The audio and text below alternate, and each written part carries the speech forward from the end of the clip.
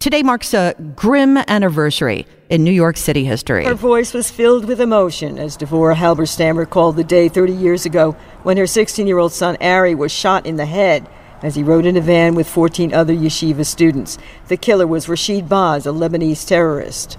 With his Glock pistol at the driver's side, he has a street sweeper and a .380 fully loaded, with the intent of murdering each and every child on that van. He shot over 40 rounds of ammunition at the van. Ari died 5 days later. Devorah Halberstam said we have to turn the hate and the anti-Semitism into love. And then she said, I am a Jew. She said the brave must speak out. Carol DiOria, 1010 Wins at 92.3 FM at the foot of the Brooklyn Bridge. TuneIn is the audio platform with something for everyone. News. In order to secure convictions in a court of law, it is essential that we conclusively. Sports. Shot clock at 4. Doncic. The step back 3. You bet. Music. You set my world on fire. Yes, and even podcasts.